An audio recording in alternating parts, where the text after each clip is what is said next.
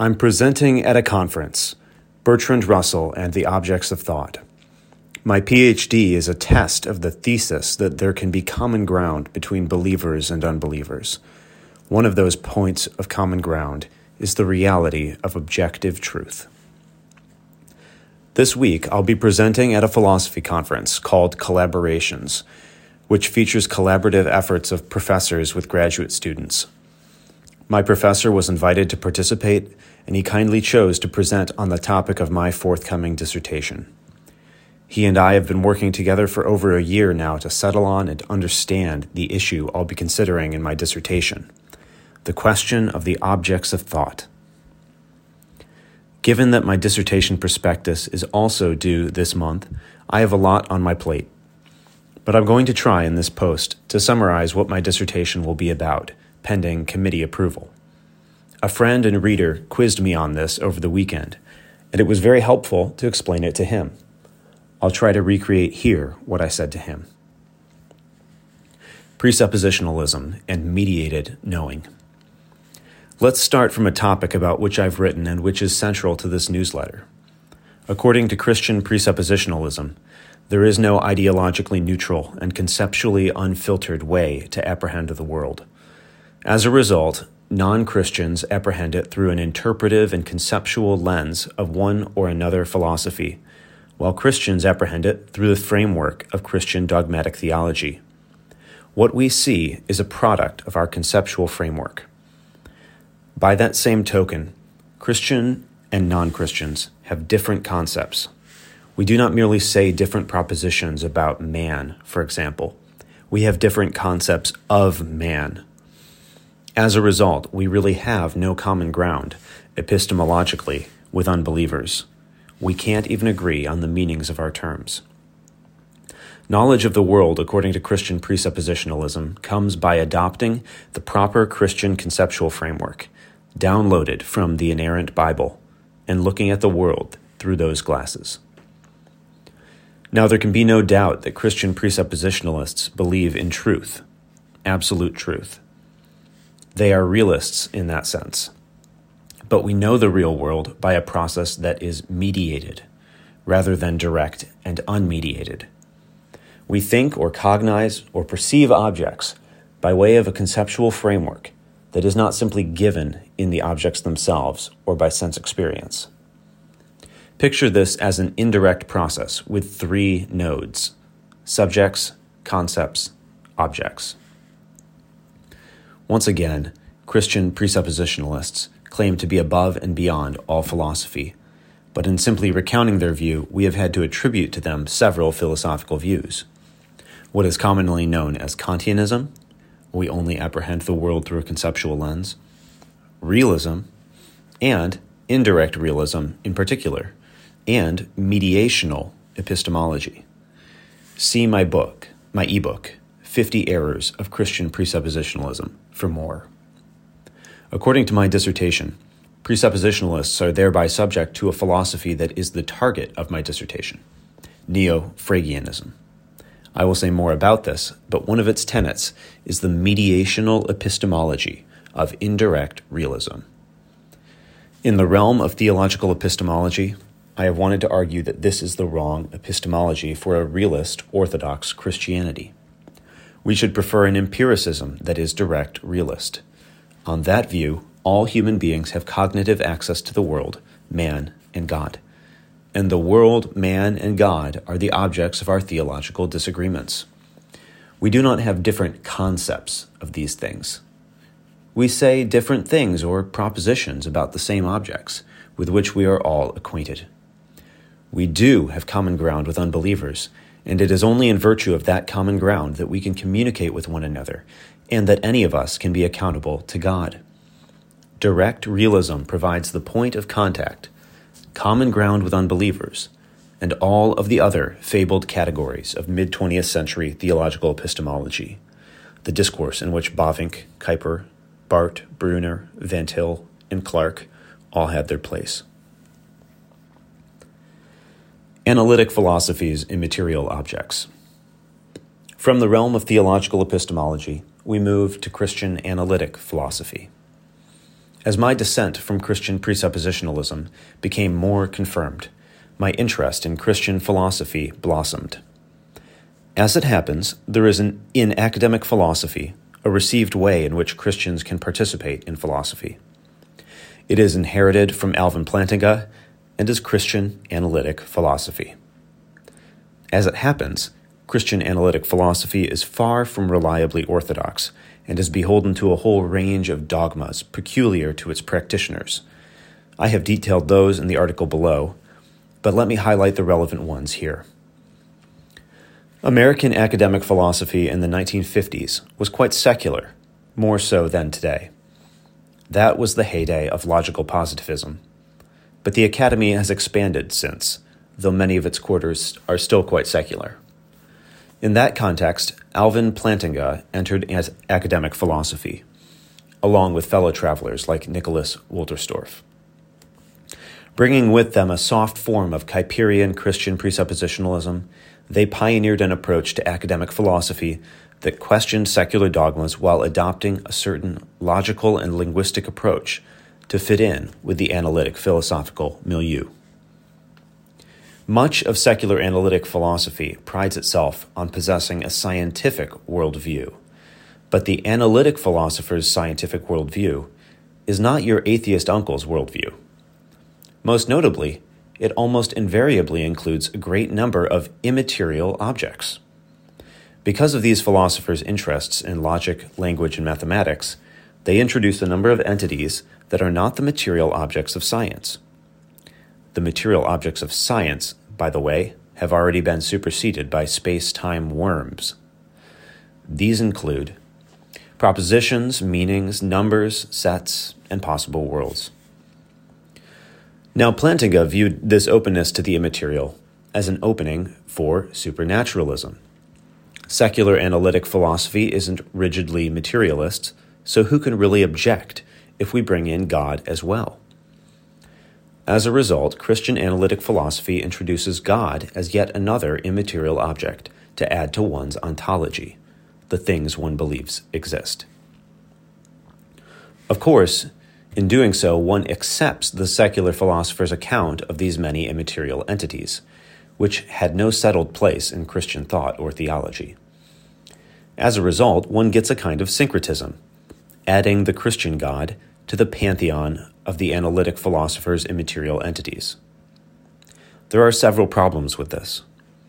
One is that God is not really at all like the immaterial entities that analytic philosophers countenance.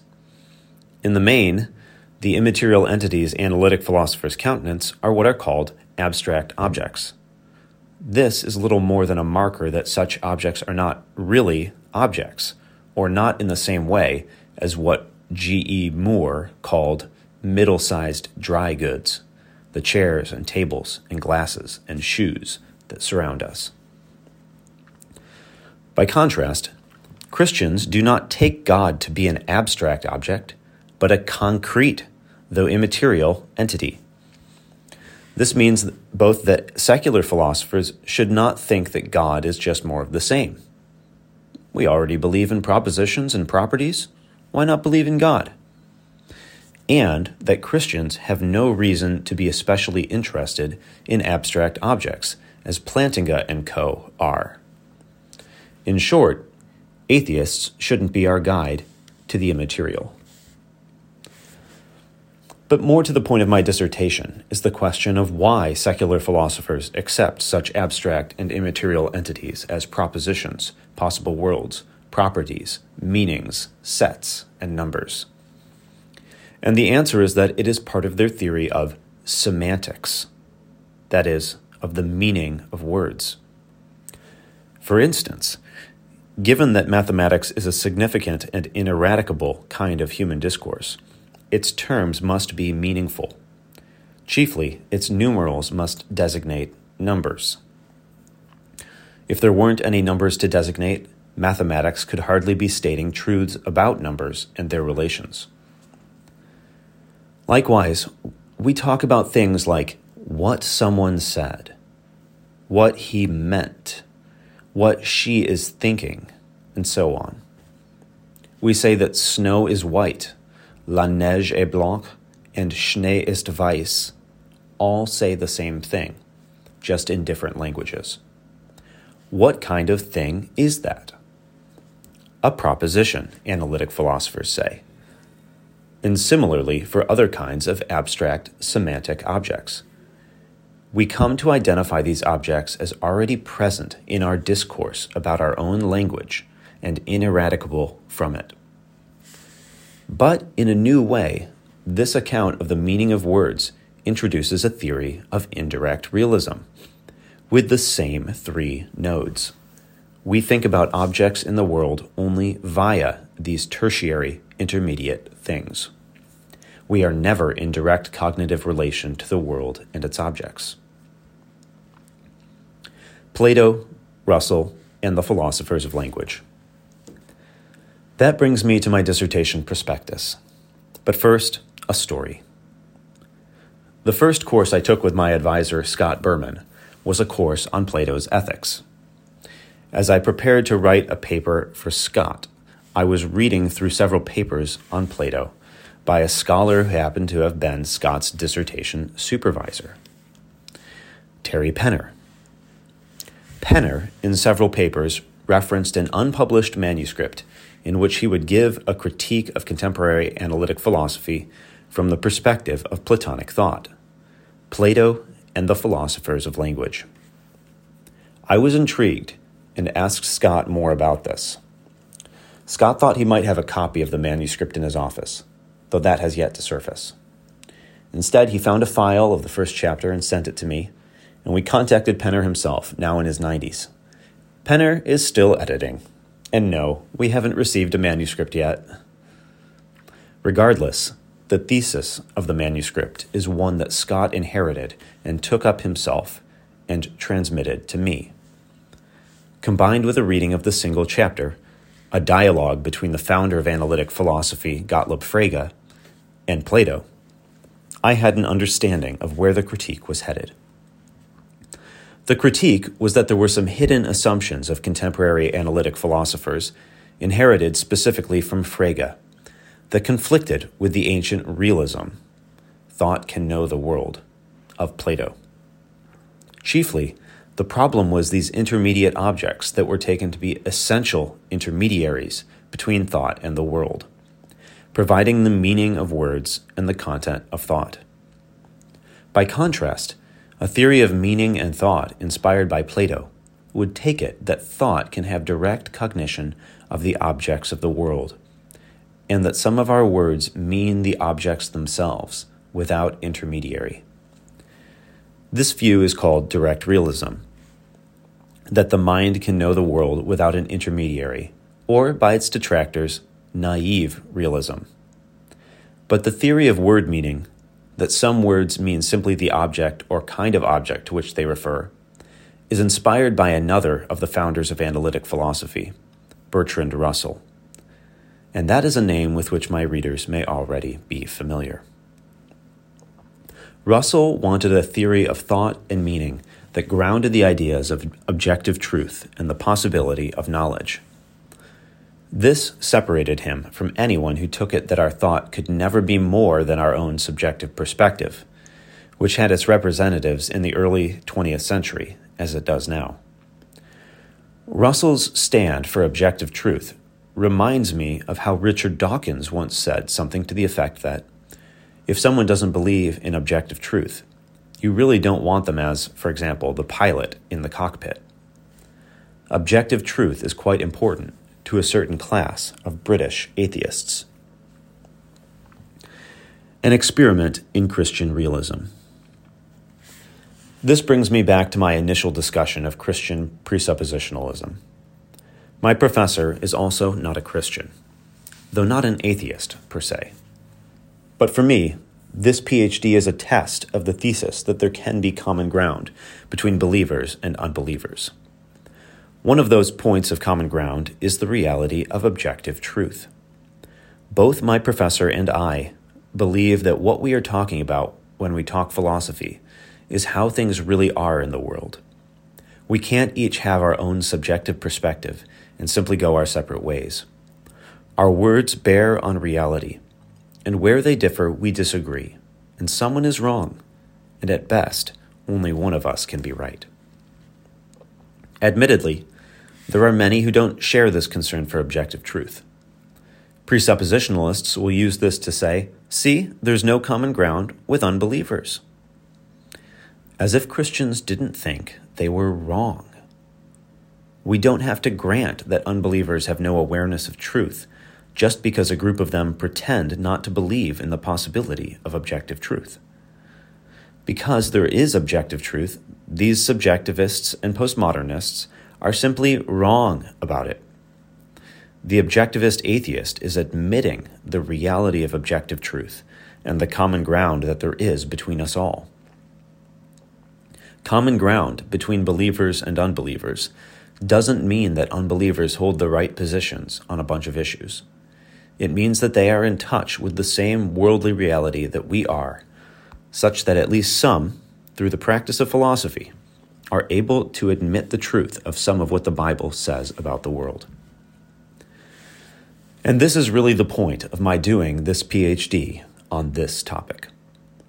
Christianity is something that is true of the world that we are all in, that we all share as common ground. Christianity is not just another subjective perspective among others that you can only know if you simply assume Christian presuppositions. I want Christians to think and talk this way. It results in a less anxious mode of interaction with the world. I don't have to worry that people will inevitably head in a godless direction if they think for themselves or experience the world in an unfiltered way. In fact, I want people to come into contact with reality more fully in order to be led to the creator of reality, Christian direct realism.